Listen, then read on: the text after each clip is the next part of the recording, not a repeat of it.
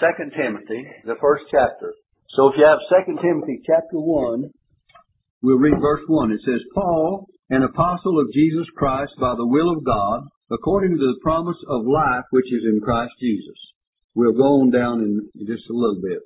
But notice, by way of introduction, Paul says he's an apostle of Jesus Christ, and he says by the will of God. We find it speaks of that same apostleship in 2 Corinthians. You don't have to turn to these references, by the way, but I'll give you several places. But just hold your place there in 2 Timothy chapter 1. But in 2 Corinthians chapter 1, he also says, Paul, an apostle of Jesus Christ by the will of God, and Timothy our brother. So he speaks of the fact that he's an apostle, one that is sent, and he speaks of the fact that it's by the will of God. Romans chapter 1, he says, Paul, a servant of Jesus Christ, called to be an apostle, separated into the gospel of God. So in all these epistles, most all of them, he mentions of the fact that he is an apostle of Jesus Christ. That means he's an ambassador to preach the gospel. Paul, of course, means little. He was a little Jew, and he was called to be an apostle. And then he says, hold your place, 2 Timothy chapter 1. He says, according to the promise of life, which is in Christ Jesus. And it's the promise of not only life now, but eternal life. And if you read Titus chapter 1 and verse 2, it says, in hope of eternal life. Titus chapter 1 verse 2 says, in hope of eternal life, which God, that cannot lie, promised before the world began, but in due time manifested his word through preaching, which is committed unto me according to the commandment of God our Savior. So Paul was commanded to preach, as well as qualified to preach, and as well as called to preach this gospel of life to all that would hear. And it's the gospel of eternal life. Now notice in verse 2, it says, to Timothy, my dearly beloved son, grace, mercy, and peace from God the Father and Christ Jesus our Lord. Now notice he calls him here, my dearly beloved son. He uses that thought in several places. But in the book of 1 Timothy, he explains that he's his son in the faith. 1 Timothy chapter 1, 2, he says, unto Timothy, my own son in the faith. So in the first epistle, he clarifies the fact that when he calls Timothy his son, that he's his son in the faith. And he says, unto Timothy, my own son in the faith, grace, mercy, and peace from God our Father and the Lord Jesus Christ. And Jesus Christ our Lord, the way he puts it. So we have in this introduction, Paul and Timothy. And he's writing this epistle to Timothy. I wanted to get over in the 4th chapter and talk about his charge to Timothy to preach. But I thought, well, if I'm going to teach it, I just well start at the beginning. I hate to start anything in the middle and then end up going back to the first of it. So I was really going to teach the 4th chapter tonight, and something just told me, said, well, if you're going to teach in 2 Timothy, why don't you just start at the first part? So I decided to do that in mid-afternoon. So in verse 3, he says, I thank God. Now hold your place, 2 Timothy chapter 1. He says, I thank God whom I serve from my forefathers with a pure conscience, that without ceasing I have remembrance of thee in my prayers night and day. But notice how Paul addresses himself as being a servant of God, and he says, I serve God from my forefathers with a pure conscience. You know, the Apostle Paul, before he was called to be an apostle, was Saul of Tarsus. And even then, he thought he was doing God's service. He was sincerely serving God, even though he was wrong in the way he was doing what he did and persecuting the church of God. But he speaks of the fact that he served God with a pure conscience. In the book of Acts, let's see if I can find a passage of Scripture in Acts chapter 22, in verse 3, listen to what he says here. He says, I am verily a man which am a Jew, born in Tarsus, a city in Cilicia, yet brought up in this city at the feet of Gamaliel, and taught according to the perfect manner of the law of the fathers, and was zealous toward God, as ye all are this day. Paul speaks of his pre-conversion experience as being a person who was even then zealous toward God. And then when he found out that he was, in verse 4 he says, and I persecuted this way unto death, binding and delivering into prison both men and women.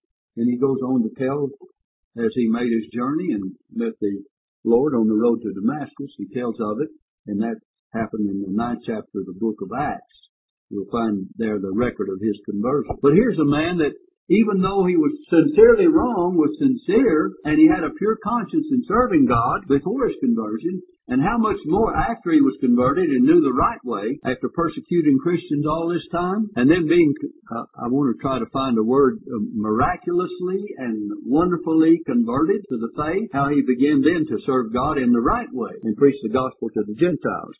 So, in 2 Timothy again, hold your place there. He says, I thank, in verse 3, I thank my God whom I serve from my forefathers with a pure conscience. And then he says now that without ceasing I have remembrance of thee in my prayers night and day. So he was trying to tell Timothy, and he wanted to tell Timothy in this letter, that he was in his prayers night and day because he really loved his son in the faith, and he wanted to give him instruction. The first epistle of Timothy, he gave him instruction.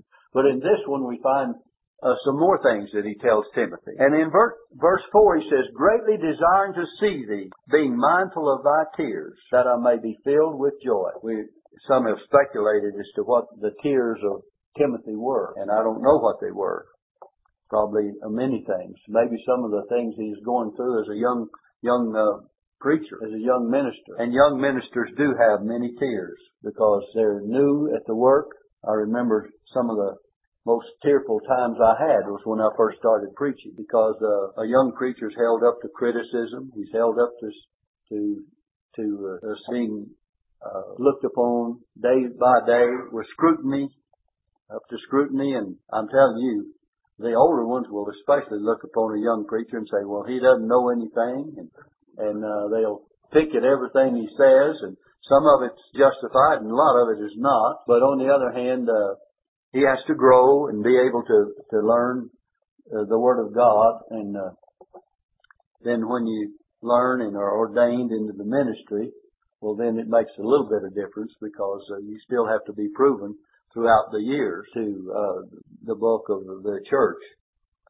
So it's quite a battle to fight. And I can tell you from experience that young preachers go through a lot. And remember, Paul told Timothy, he says, let no man despise thy youth. And he told him how to be faithful, and he says, let no man despise thee. And he also to Titus.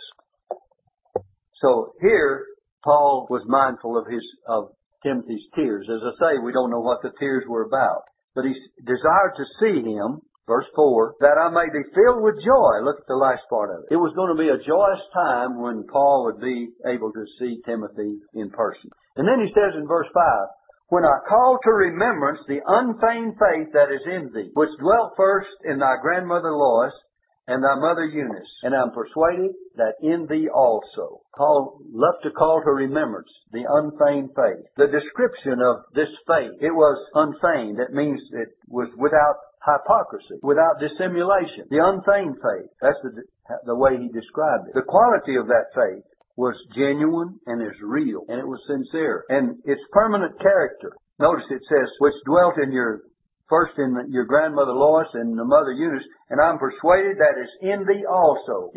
Its permanent character was that this faith that was in his mother and grandmother dwelt in him, that it possessed him, that it was present in him. And the subject of this faith, this where it came from, was from Lois, his grandmother, and his mother Eunice. Some say Eunice in the various parts of the world, and it's pronounced Eunice or Eunice. But anyway, where did it come from? He had a godly grandmother and he had a godly mother. And this faith came from teaching him the Scriptures. When we think of the faith, turn over to the 3rd chapter, just turn a page, and verse 15, it says, and that from a child, listen, he's still speaking to Timothy, and that from a child thou hast known the Holy Scriptures. The word child here means an infant or a babe. And that from a child thou hast known the Holy Scriptures, which are able to make thee wise unto salvation through faith which is in Christ Jesus. So Paul is recognizing the fact that Timothy had been taught from infancy, from childhood. Someone says, well, when is it time to teach children about the things of God or the Bible? Just as soon as they are able to understand anything. Start teaching them the Bible. I remember my son, and I've told you this before, but he had a new pair of socks to put on, white socks, and they used to have a lot of writing on the bottom of their socks telling you who made them and this and that and the other, made in USA or what company made the socks, and he said, "Mother, read me that scripture on the bottom of these socks." Everything that was written to him was scripture, because he had been taught the scripture. And he said, and the Bible says that from a child, Paul told Timothy, that from infancy thou hast known the Holy Scriptures. So this faith that dwelt in Timothy, back in 2 Timothy chapter 1 now, the faith that dwelt in him, where did it come from? It came from the teaching of his mother and grandmother from infancy. Because faith comes by what, anyway? Hearing, and hearing by the Word of God. And so he had been taught the Word, and therefore the faith that they had themselves was imparted to him through the teaching of the Scriptures. And by the way, I think this lesson would be good for our Sunday school teachers and for all of us to realize how important it is, not only that the Scriptures be taught at home by fathers and mothers and by family, but in the case that that's neglected, who then becomes the next responsible party? You and I, at least, to teach those children in Sunday school and in church. And there are many people that have not, many young people even, that have not been taught the Word at home. And so therefore there falls upon you and I as Christians and as a church a greater burden and a greater responsibility. Remember Paul said to the Romans, he says, "I'm debtor both to the Greeks, to the barbarians, both to the wise and the unwise." And he says, "So as much as in me is, I'm ready to preach the gospel to you that are at Rome also." Then he goes on to say, that's all in the first chapter of the book of Romans. He goes on to say, "I'm not ashamed of the gospel of Christ, for it is the power of God unto salvation to every one that believeth, to the Jew first and also to the Greek." So we have a great responsibility. And if we don't get anything else out of this lesson tonight, let us realize how important it is to teach, so that people will be endued or endowed with faith of whatever age they may be. It's necessary, because if it's neglected in infancy, certainly there's a time when you have young people, and a time later on when you have young married couples and people starting family, if they haven't been taught, it's at least time to begin somewhere in their lifetime. And that's why all ages and all classes of people need to be taught in our church, in our Sunday school. When we talk about the quality of this faith, it was genuine, real, sincere. It dwelt in him and his grandmother and Lois, his grandmother, and his mother Eunice. This is how he received it, by being taught the Word of God, by reading, by meditation, by prayer. Paul exhorts him all through here to read and to meditate and pray. And that's the way you and I need to receive the Word of God. It's by reading and by meditation in the Word of God. Remember the first Psalm, what it says? It says, "Blessed is the man that walketh not in the counsel of the ungodly, nor standeth in the way of sinners, nor sitteth in the seat of the scornful." But it says, "But his delight is in the law of the Lord, and in his law doth he meditate day and night." And it says, "And he shall be like a tree planted by the rivers of water, which bringeth forth his fruit in his season. His leaf also shall not wither." And it says, "And whatsoever he doeth shall prosper." So you want God's blessings in your life? Study the Word, meditate in the Word, and when? Day and night. Go to bed with the Scripture on your mind. Get up with thanking God for a new day, because it's always proper to give thanks. That's according to His Word, isn't it? Every night as I go to sleep, I'm playing tapes on the Scriptures, the Word of God. I go to sleep listening to God's Word, and I think it's a pretty good habit. I've enjoyed it. And you learn a lot, too, that way. They used to have this, what they called playing the Scriptures when you were already asleep, that it still has an effect upon your subconscious. I don't know about that, but when I'm awake and can hear it, I know it has an effect. I don't know how much effect it has after I go to sleep. Maybe some, maybe none. But they used to do that years and years ago. They thought that was a way to get it in your mind, is to work on your subconscious. But I know one thing, that it certainly works when you listen to God's Word and hear God's Word, whether it's in the church or whether you read it and hear it as you read, because when you're reading the Scripture, you're hearing it too, and that's very important. And often the deciding factor between success and failure is the matter of self-discipline and hearing the Word of God. The result of his faith, what it produced, says faith that is able to make thee wise unto salvation.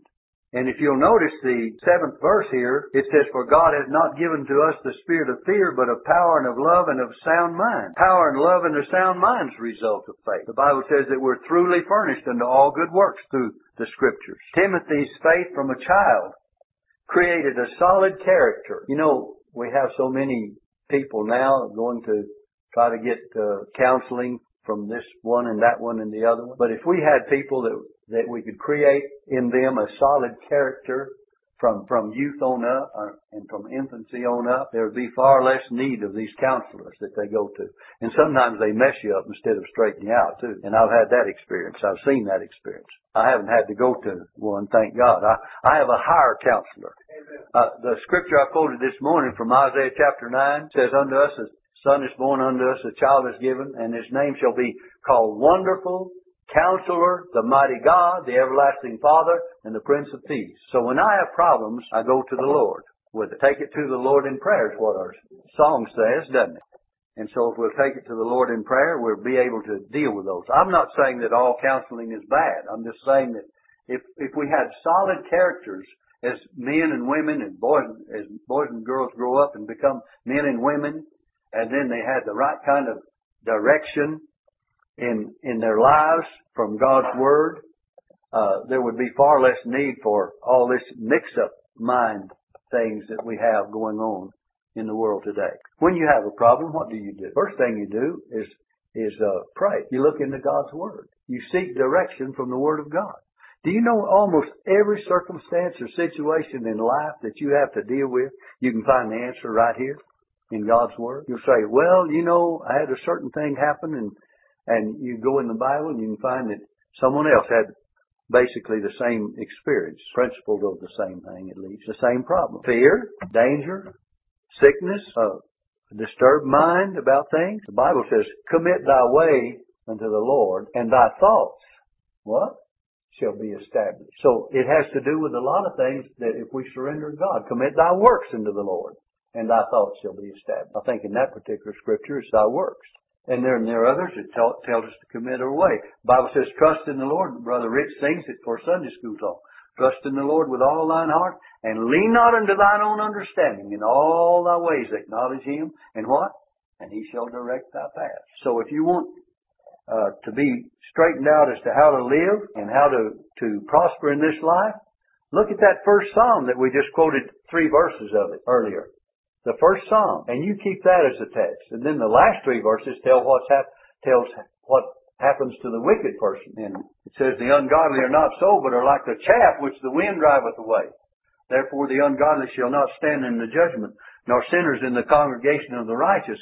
He says, for the Lord knoweth the way of the righteous, but the way of the ungodly shall perish. Not only the ungodly, but their very way, the way of the ungodly shall perish. And that first Psalm is an introduction to all that you find in the Psalms, both of those that are blessed and those that are not blessed. So those first 6 verses of that first Psalm teach you what's found in the whole of the 150 Psalms. Or give you an introduction, a preface of all of it. All right, back to this, 2 Timothy chapter 1, and he says in verse 6, wherefore I put thee in remembrance that thou stir up the gift of God which is in thee by the putting on of my hands. He speaks in another place of the putting on the hands of the presbytery, as Paul was telling Timothy that he was to let this gift that he had, and that means that when he was ordained, that means when he was blessed with his call to the ministry. Now, in verse 7, he says, for God hath not given us the spirit of fear, but of power and of love and of a sound mind. About Timothy's faith, it creates a solid character. He's grounded and settled upon the abiding principles of God's unchanging Word. He will not be carried about with every wind of doctrine that comes along. He would be a personal student of the Word. Do you think in this one instance that he had received such faith that was sufficient for all that he needed? You know, Paul was a student of the Word till his death. He speaks of bringing his books and his parchments, and he says, come before winter. And when Paul was in prison, he wanted his books.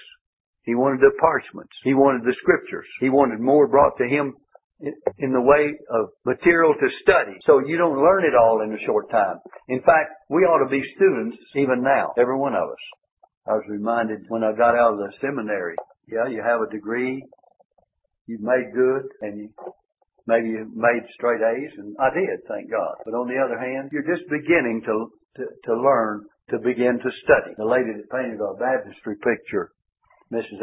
Anderson, Amelia Anderson, she does what Lee's doing now with the ladies, taught the ladies Bible class. But anyway, she said it would be well if some young preachers could get in their study or place where they study the Scripture and someone would just close the door and lock it so that they couldn't get out till they begin to study and learn something.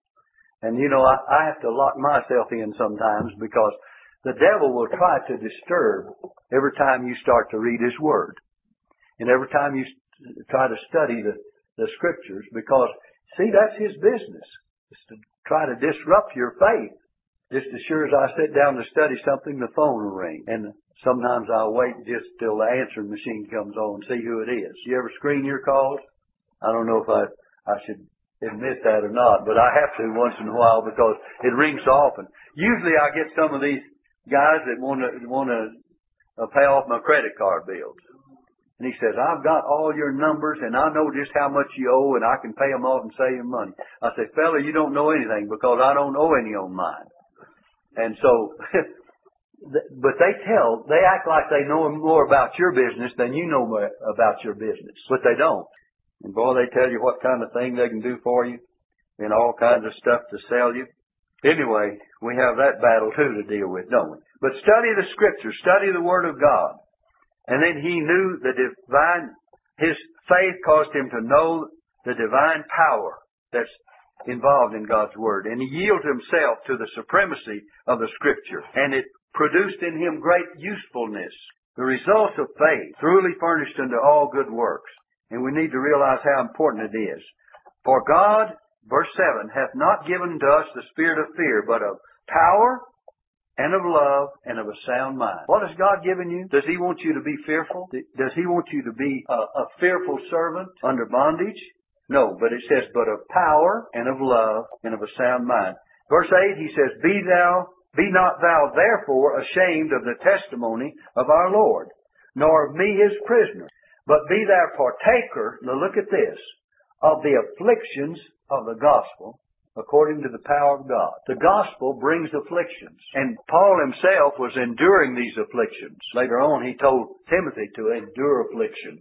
But he says, be a partaker of the afflictions of the gospel. So anywhere and everywhere you go, if you're true to God's Word, you're going to have to suffer for it from time to time. Because there's some people that don't like it. And the devil especially doesn't like it. And he wants to stir up others so that they won't like it and that they will resist the truth. The Bible speaks of those who resist the truth and who are reprobate concerning the faith. I think some of the things that we've read that go on in our society show us that they're reprobate concerning the faith, concerning the Word of God. All right? He says, be partaker of the afflictions of the gospel according to the power of God. God will give you the power to suffer with patience when these things come. The Bible says endure afflictions. And sometimes we have to do that. And then we look at verse 9. He says, who has saved us. Notice the last part, according to the power of God. Who has saved us. God has saved us. How? And He's called us with an holy calling. Look, not according to our works, but according to His own purpose and grace, which was given us in Christ Jesus before the world began. Here's a personal soul salvation. And notice it's already done. It doesn't say who has begun to save us or who will save us, but who hath saved us. That means it's already done. If you're saved, you're already saved. You say, well, I'm being saved. Well, that's true too. You're being saved from the power of sin. And one of these days you'll be saved from the presence of sin. But you already have been saved from the penalty of sin. That's the sense that Paul is using here to Timothy. You've been saved from the penalty of sin by His, sacrificial death. You're being saved from the power of sin by His resurrection life, by His intercession, by the presence of the Holy Spirit. And you shall be saved one of these days from the presence of sin, the penalty of sin, the power of sin, and the presence of sin. Salvation is in those three tenses. I've given you those before, past, present, and future. So this says, who has saved us? That's past tense. That's already done. Your soul is just as saved now as it will ever be. And it's just a permanent situation. Because Jesus paid the penalty for your soul's salvation. You're already saved. Someone says, well, when I come to die and get to heaven, I will be saved. Well, you'll be saved from out of this life, and you'll be saved from the presence of sin on this earth, and even the presence of sin within yourself. But that's future. But right now, you're just as secure as you will ever be in Jesus, because the Bible says that you're saved from the wrath to come. He has delivered us from the wrath to come. 1 Thessalonians, I believe, is chapter 1, verse 10. It says, to wait for His Son from heaven, even Jesus, who has delivered us from the wrath to come. So we're waiting for Christ's coming. Paul tells us in the 8th chapter of the book of Romans that we're waiting for the redemption of our body. So we're going to have that future salvation, and that'll be the completion of it. That's what we're waiting for.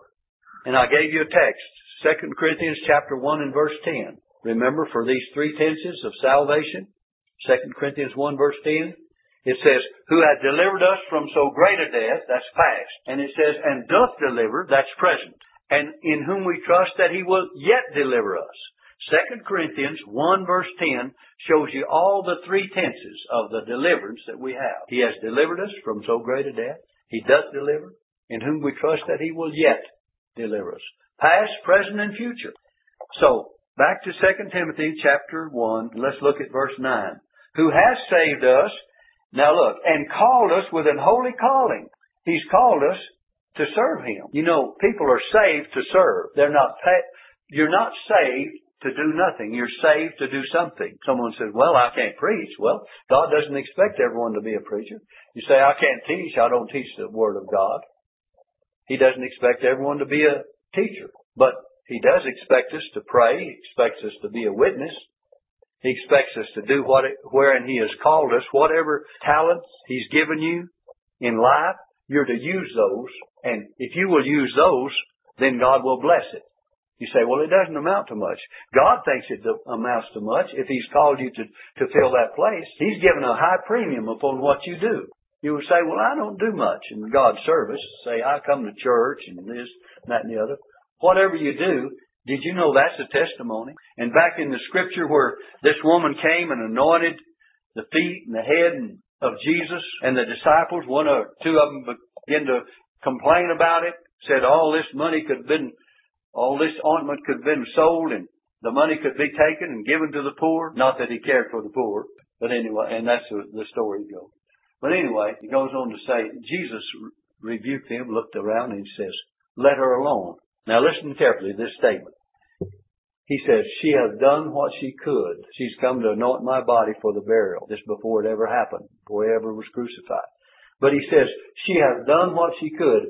If every person would do what they can do, that's all that's necessary. If you do what God has given you the ability to do, well then the church will prosper and grow. You might see someone down at Walmart or one of the stores. Walmart's about the only store in Ruidoso, I guess.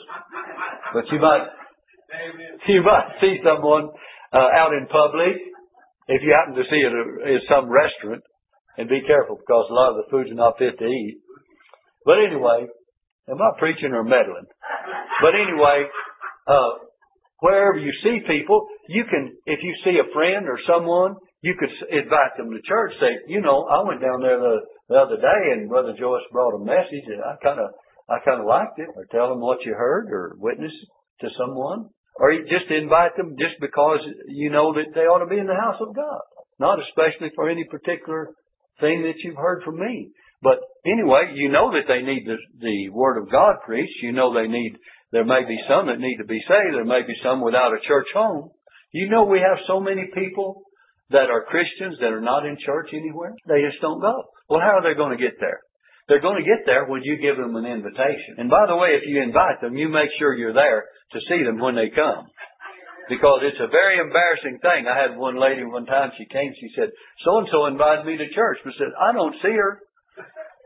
I thought, well, you know, that was good she invited you, but it's not good that she's not here to welcome you. So if you invite someone, you try to be here to make sure that they get the welcome from you personally, as well as all the other members. And I hope that our members are the kind, and I believe they are, that welcome people when they come. Do you know, The church is not just the preacher going out and meeting people at the door and saying, I'm glad you're here, but it's all the people of the church and all the church family that appreciates the presence of others that come.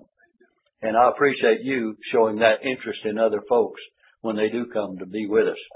All right, notice what it says in verse 9, who has saved us and called us with an holy calling. Now notice that this calling is not according to our works. Our works were not of value, but according to His own purpose, He had a purpose for us, and grace. Now look at that. And it says, which was given us in Christ Jesus before the world began. God had a purpose in those that He would save and call and give them a mission, a purpose to exist and a purpose to serve. And you know, if you'll take the talents that you have and use them for God, He will bless them. I've seen appreciate Sandra singing for us the specials and playing the piano. I've had people in the church before, and they had come, they play the piano, they could sing, and lo and behold, I guarantee you right now, they could not sing the special, and they were beautiful songs they could sing. Because if you don't use the talent God has given you, if you don't use it, what? You lose it. You will lose it. And that applies to almost everything of life. So you make sure that you use the talents God has given you, and don't be one that He'll have to put you on the shelf like Paul speaks of it. He says, lest by any means when I preach to others, I myself would be a castaway, or I would be like a broken vessel of pottery that would be thrown out behind the shed somewhere because it's not fit for use anymore, or put up on a shelf and not be of any value in the service of God. And we don't want to be valueless or not being able to be used in God's service. Someone says, Brother Joyce, how long are you going to preach? As long as I can. That's how long I'm going to preach. Someone says, aren't you going to retire? Well, if my health comes to the place that it's absolutely necessary, but as long as God restores me from time to time, and He has, I'm thankful that He's brought me through a lot of things, and I believe that it's getting better, and so God keeps my old ticker ticking and everything working right. Well, I'll try to be here. And if I'm not, I turned my phone on this morning so that if my wife's nose was bleeding and she's having a problem, and I turned it on and had it in my pocket. And I thought, well, if something happens that she calls and I have to rush down there, I'll just say, Rich, here, bye. And just whatever he does, it's up to him then. He better have something on the cuff ready to go, because that's the way it might happen sometime. I don't know. But if it does, so be it. We've always got someone to fill in. If Rich is not available, he'll call Brother Wendell or one of the other brethren, Brother Nick or somebody else to fill in, and get Tom to do the singing and all that stuff. I hope I'm not embarrassing everyone. But anyway, we'll fill in. We'll make it because we'll use what God has given us here, and we'll make it some way. But he says, who has saved us and called us, look at this, with a holy calling. By the way, this calling is a holy calling. Don't ever underestimate the work that God has called you to do. It's a holy calling, but it's not according to our works, because you're not saved according to your works. It says, for by grace are you saved, Ephesians 2:8 and 9. For by grace are you saved through faith, and that not of yourselves is a gift of God, not of works. So your salvation is not of works, lest any man should boast. And here it says, not according to our works, but according to His own purpose. That means He has a purpose. And He says, and grace. It's by grace, which was given us in Christ Jesus before the world began. Now I want you to notice verse 10, and we won't have time to go any further, but it says, but is now made manifest by the appearing of our Savior, Jesus Christ. Look at this. Who hath abolished death and hath brought life and immortality to light. Now look, through the gospel. The gospel has brought life and immortality to light. How is it so? You know, life here refers to the soul, and immortality, by the way, refers to the body. You've heard people say the immortal soul, but immortality refers to the body, by the way. So He's brought life, eternal life, life and immortality to light. And how is it brought to light? It's brought to light through the gospel. If you study it out, you'll find that these things are true, that life does refer to the soul and immortality refers to the body. So He's brought those to light through the preaching of the gospel. What is it we preach? We preach that Jesus said, I am come that they might have life, and that they might have it more abundantly. And He says, I give unto my sheep eternal life, and they shall never perish. But then there's a promise in the 8th of Romans where that we're waiting for the redemption of the body, the complete salvation that we've been talking about.